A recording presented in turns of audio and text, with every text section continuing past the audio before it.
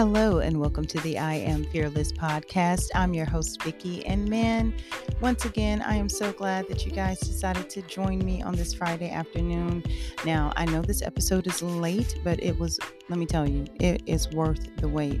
I have Kelly Kunst. She is a certified financial planner, and the advice that she gives in this episode is so good, you guys. We talk about best practices for investing, the path to financial freedom, and the importance of building a solid financial foundation. We also talk about the discomfort around the discussions of having discussions about money. And one other thing that we talk about, just to give you guys just a little taste, is the financial impact of having a baby, particularly for women. So, you guys, I really hope you enjoy this episode as much as I enjoyed making it. Kelly is fantastic. And like I said, this episode's great. So please enjoy and check it out.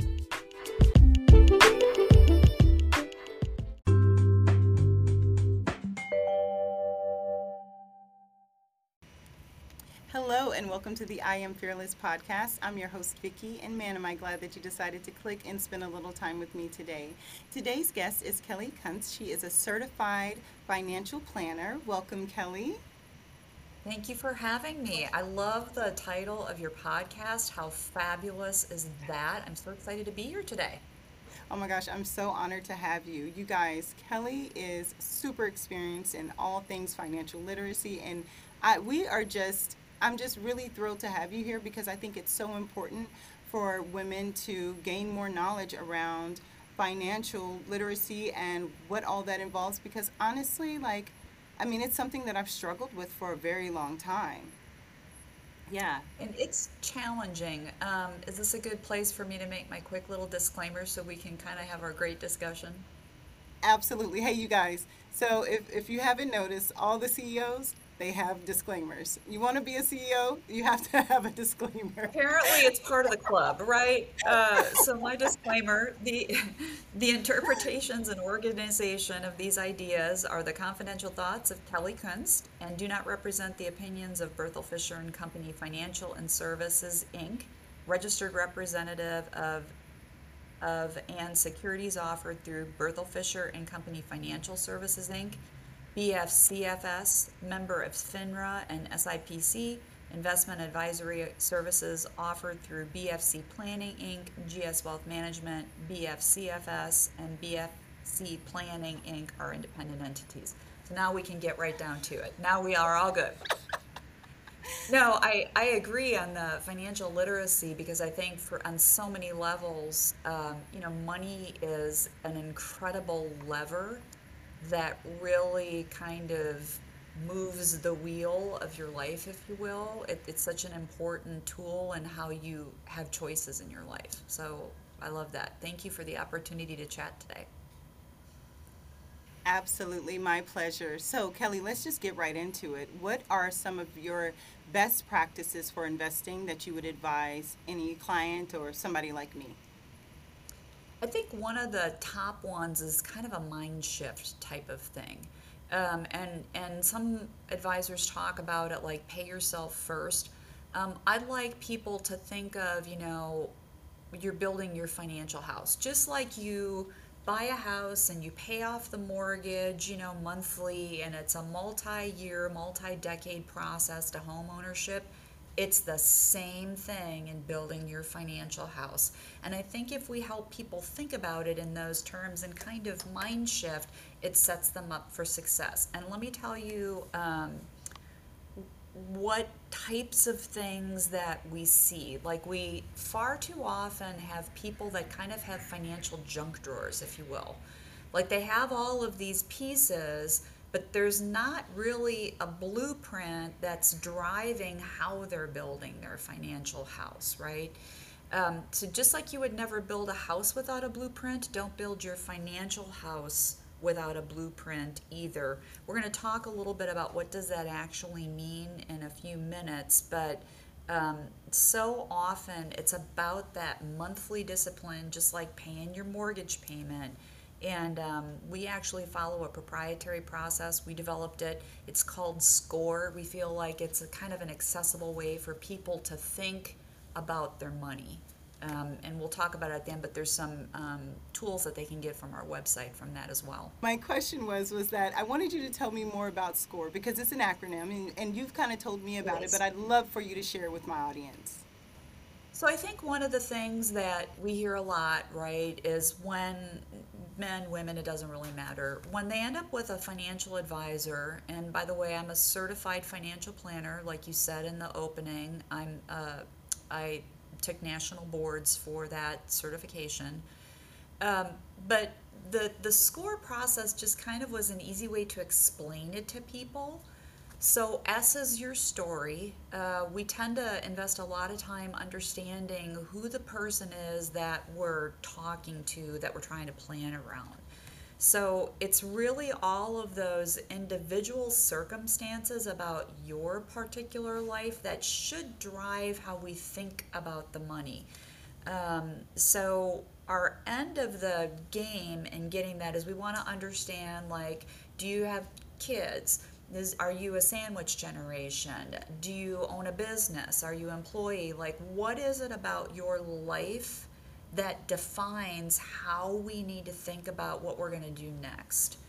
And then really our end game is we like to talk with our clients about when do you want work to be a choice, not a have to. The second piece of that is cash and cash flow. And we feel this is the most important step. And it's a step that advisors sometimes don't focus on and clients don't actually know, right? And so it's really incredibly important to understand how the cash flow is working through your house. It relates directly to your story. There's nothing more stressful than you have kind of an interruption in your life and then the cash is not ready to support you in that way, right? So it's really the two actually go together. Once we understand how your story affects your cash flow, the next thing we look at is the opportunities for how we're going to invest. We also spend a lot of time thinking about real return. And I'm going to pivot for just a second and focus on this because it's a real topic for women in particular, real return. Because I think that there's a kind of a mindset about what does risk mean? Like, I'm very concerned about like things that happen in the market that might affect the value of whatever my investments are, but we don't think about risk in terms of purchasing power. And that's such a critical aspect for women in particular. And let me give you an example of what I'm talking about. So, my wonderful paternal grandmother, we lost her in 2020 at the age of 100. What's significant about her story is she had metastasized breast cancer at 80 and went on to have a radical mastectomy. She made some decisions about like putting some limitations on how much treatment she was going to pursue. We all supported that. Um, but but she lived for another 20 years, right? She had breast cancer at 80. She lived another 20 years. And we've got to remember that the cost of everything is increasing over that time frame. And I think we've seen that a lot with the inflation that's kind of hit the economy. We've got to be thinking about not only the risks of what market fluctuations would look like, but we've got to make sure that we're thinking about how we're going to maintain our buying power as we get older. And the last one, the E in SCORE stands for easy money. There are just a boatload of easy money mistakes that you can make. There's actually more content on our website about that. We wrote a whole series last year about that.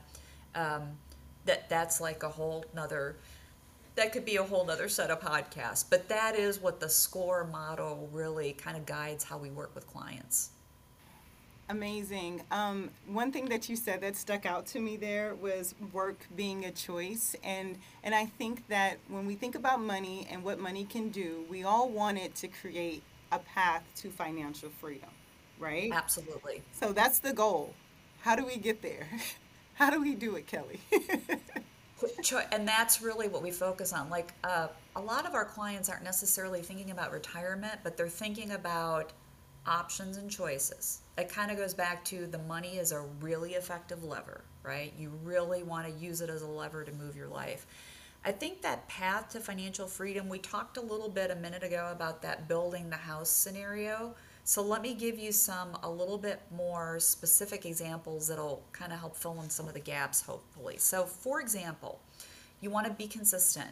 So, if you think about saving for the time when work becomes a choice and not a have to, if you save $300 a month, like you never increase for raises or anything like that, if you save $300 a month for 30 years, and we're assuming an 8% return, which is roughly about what the average return is of the S&P, it fluctuates. Um, but you would accumulate about $450,000 in that time frame. So $300 a month, 30 years, 8% of return on average. You'd accumulate $450,000. Your total contributions would be 108. Now I want to talk to you about the value of compounding. Let's say that you instead chose to save $400 a month and you got another 10 years in there. You started early at 25, right? So you saved $400 a month for 40 years, assuming that same 8% return. Any idea what that number would be? It would be $1.4 million. That's a jump. I mean, and we're talking about $100 a month more and a decade more. That is the power of compounding. In the first scenario, at $300 a month, 30 years, you end up with $450,000. You've put about $100,000 into that scenario. If you jump to $400 a month for 40 years because you were smart and you started earlier, you've put in less than $200,000 over that time frame, but you have $1.4 million. And let's just go a step further. Let's say that you didn't start saving until your 40s. You'd need to now save $1,400 a month versus $400 to get to that million mark. And this is where things get a little tricky, is when you're in your 40s and perhaps you have kids and you're trying to fund college or other things that are happening.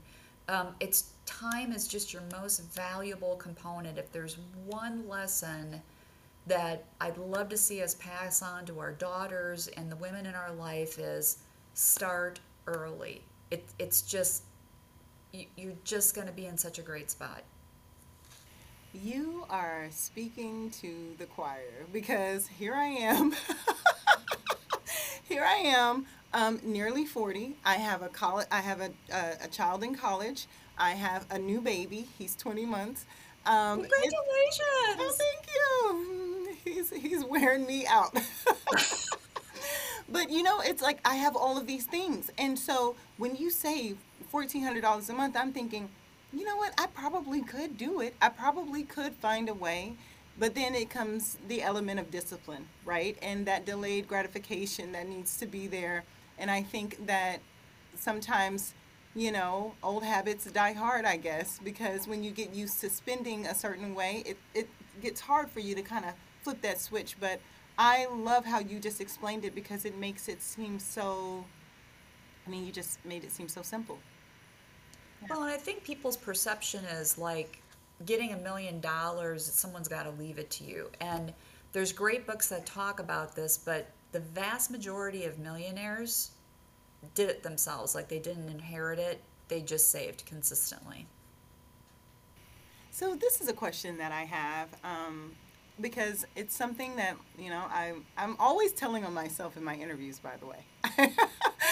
But It's why people love you. It's why they love to listen to what you have to say, because you're just such a generous person. oh, thank you. I just, because I feel like that if I'm not the only one that may have these questions, and I'm not ashamed to share, honestly, my level of ignorance when it comes to certain topics because I'm interested in learning more. I want to grow, I want to advance. And so, I don't have any shame of putting myself out there and asking what may appear to be silly questions, But why do you think it is that women are sometimes uncomfortable talking about money, or that they don't really take that, I don't know, that position of leadership when it comes to money and finance? That's a great question. I think there's a number of things that affect it. I think number one, we just don't talk about money enough in our families. It does tend to be a highly emotional topic. It carries a lot of emotional weight with it. And even in our family, right? Like I did not know, for example, my grandmother's financial situation until after she was gone. And the funny thing about all that, right, she was a depression baby and she really set herself up well. And just because she was conservative, consistent, but we didn't talk about any of that stuff. And I'm a CFP, like, and my family knows this. So I know it's just one of those things about how we're raised. It's just one of those of aspects of, I think, families in general. I think the other thing about it is financial services has not always done a great job of being great communicators. Our industry carries a lot of acronyms and terms that we may not necessarily use, and I think sometimes it feels uncomfortable to ask that question as a woman and say, I don't understand that. Could you explain that to me? And just maybe as an impetus to give your listeners some confidence of don't ever be afraid to ask that question. I actually managed money for a lot of people in financial services. In fact, I managed money for a fellow financial advisor. And there were times when we were communicating, if I would fall into that acronym thinking she understood what I meant, she didn't like it either. And she would ask and go back. So I think always be open to asking that question when you're talking with someone in that space. Better yet, interview a bunch of different financial advisors. Find one that you can really communicate with. It's a little bit like finding a great doctor. You need to find one that you can really tell that person what's going on, because a financial advisor can only help you as far as what you've told them, right? We were talking about in in the SCORE model, S your story. When I know your story, I can so much better help you plan for things and maybe even help you avoid some of the things you haven't thought about, or ask good questions, so that I'm a great partner. And that's true of any financial advisor. You just want to make sure you have a really open line of communication. That's when we can really help the most. And in telling the story, right, I would imagine like a lot of women, a part of their story is children, babies, Yep. multiple babies. And for that reason, I think that when a woman is single and she has a baby, and it can definitely impact her financially way harder than if she had a Absolutely. partner, right? So let's talk about the financial impact of having a baby. Like, I'm interested in knowing your perspective, or learning your perspective on that. So there's a term in our industry called the sandwich generation, and I think it's caregiving on both fronts. It's children and it's parents today, right? And that's one of the challenges for women in particular, is we tend to get squeezed on both ends. It happens when babies come and enter the family, which is fabulous. But then it also happens when we might have to do some things to take care of our parents. And there was a great article in caregiver.org in February of 2015.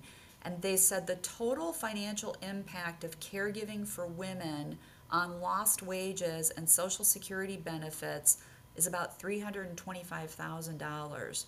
And that's just the Social Security benefits. It doesn't get into things like 401k, retirement savings, other aspects of what happens when we've got to make some decisions about how we're going to handle caregiving for children and then potentially caregiving for parents. And we're in that space where we're caregiving for parents on some levels. It's challenging. There's a lot to do. I'm tired just from listening. Well, that's because you have a 20-month-old too. Like that'll do it. Although, I want some pictures at some point because I bet, Oh, adorableness is kind of on the radar at that he's point. pretty charming. He is I pretty bet. charming. He's a cutie pie. He's pretty special. Awesome. Well, now I had a friend who she really wanted me to ask you this question. So this question Okay. is for my friend. She said, "Will you please ask her what's the best advice for how women can maximize their earning potential by use of 401ks and IRAs?" So the first thing I'm going to say is if you have a 401k and you're not contributing to it, you are leaving part of your compensation with the company. They have those numbers built into their budget. It's part of your compensation packet. You're leaving money on the table. And I think that's one of the things that we always, both my husband and I always did in every position. There's usually some sort of match component, right? For most people, it's like a 3% match. If you put in six, they put in three, you're now at 9%. That's all budgeted. And if you don't take that 3%, you're leaving your money inside the company. So I think it's really, really important to make sure you're making those contributions. And right now, according to the Social Security Administration and the US Census Bureau, more than 50% of Americans have never attempted to figure out how much they need to save. Like they don't know. And 20% of Social Security recipients are living solely on Social Security. And I would bet that is predominantly women that are in that place. So we talked a little bit about, that consistency, thinking about it almost like your mortgage payment. I think there's other things to plan for in advance, right? If you do decide to step away from work at some point in time to take care of them, you can always make non-working spousal IRA contributions. There are some limits around that, so you always want to ask your financial advisor, your CPA about it. And definitely think ahead. If you're going to have to step away to take care of children, you definitely want to make that 401k contribution. And this is kind of my last plug because it's something I really want people to think about. The gift that you are going to give your children by doing that and being financially independent is going to be a really beautiful thing. So it's not just for you, it's for them. Like as you're building your family, think about that legacy not only being a gift to yourself, but it's a gift to your children. Absolutely. No, that's great. Well, thank you so much, Kelly. And then also too, just to go back to the SCORE, you guys' acronym for SCORE. Can you tell me, because we had talked about maybe a digital product that you could offer the my audience, and can you tell me where to find it and what it is, and tell us about it, please? Absolutely. So our website is fiscalharmony.com. There are attachments at the website for things like the score paper, so you can read a little bit about it. There's actually some case studies under each of those letters, so it'll fill in maybe some gaps if there are any. There's other resources at that website too. There's a sheet called My Family Incorporated. It's tax time. It's just a simple, quick list of things that while you're getting things ready for your CPA, you might want to make an extra copy of and keep for yourself. And then there's also like a budget tracking sheet there, super simple. But there's a lot of resources. There's articles there, content. And so I think it's a place where you could go and kind of nose around. And I believe you can also contact us through that website if you have any further questions. Amazing. Well, you guys, thank you so much, Kelly. This was Well, great. thank you for having me. Oh my gosh, no, you're awesome. I really appreciate it. I'm really grateful for your ability to put numbers to those situations, because then I think that it makes it more impactful, because we don't really think about those types of things. It's just, oh, it's just something that we have to do, like it's time spent, with our children. But when you put numbers to it, and that financial pressure that you were talking, or that impact of having a baby and that sandwich effect, that really, that clicked something in my head to where I'm like, I really want to be more prepared. So thank you so much for sharing that with us. It's great. So thank My you. absolute pleasure. Thank you for having me. I appreciate it so much. Ah, my pleasure. My pleasure.